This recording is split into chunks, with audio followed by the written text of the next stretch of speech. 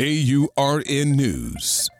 I'm Ebony McMorris. Peter Navarro, a former advisor to President Donald Trump, has been handed a 4-month jail sentence. Now, this is after he defied a congressional subpoena connected to the investigation into the January 6th Capitol attack. He's in a tight spot and he's already appealing the decision. The judge didn't mince words when he called out Navarro for suggesting the trial was politically driven, doubling down that Navarro's situation was his own doing. But this case isn't just about Navarro. It's about a larger puzzle involving the January 6th committee's push to hold key figures accountable. Remember Steve Bannon? Convicted on contempt charges and currently appealing. A big question now is who could be next in this legal tangle? For AURN News, I'm Ebony McMorris.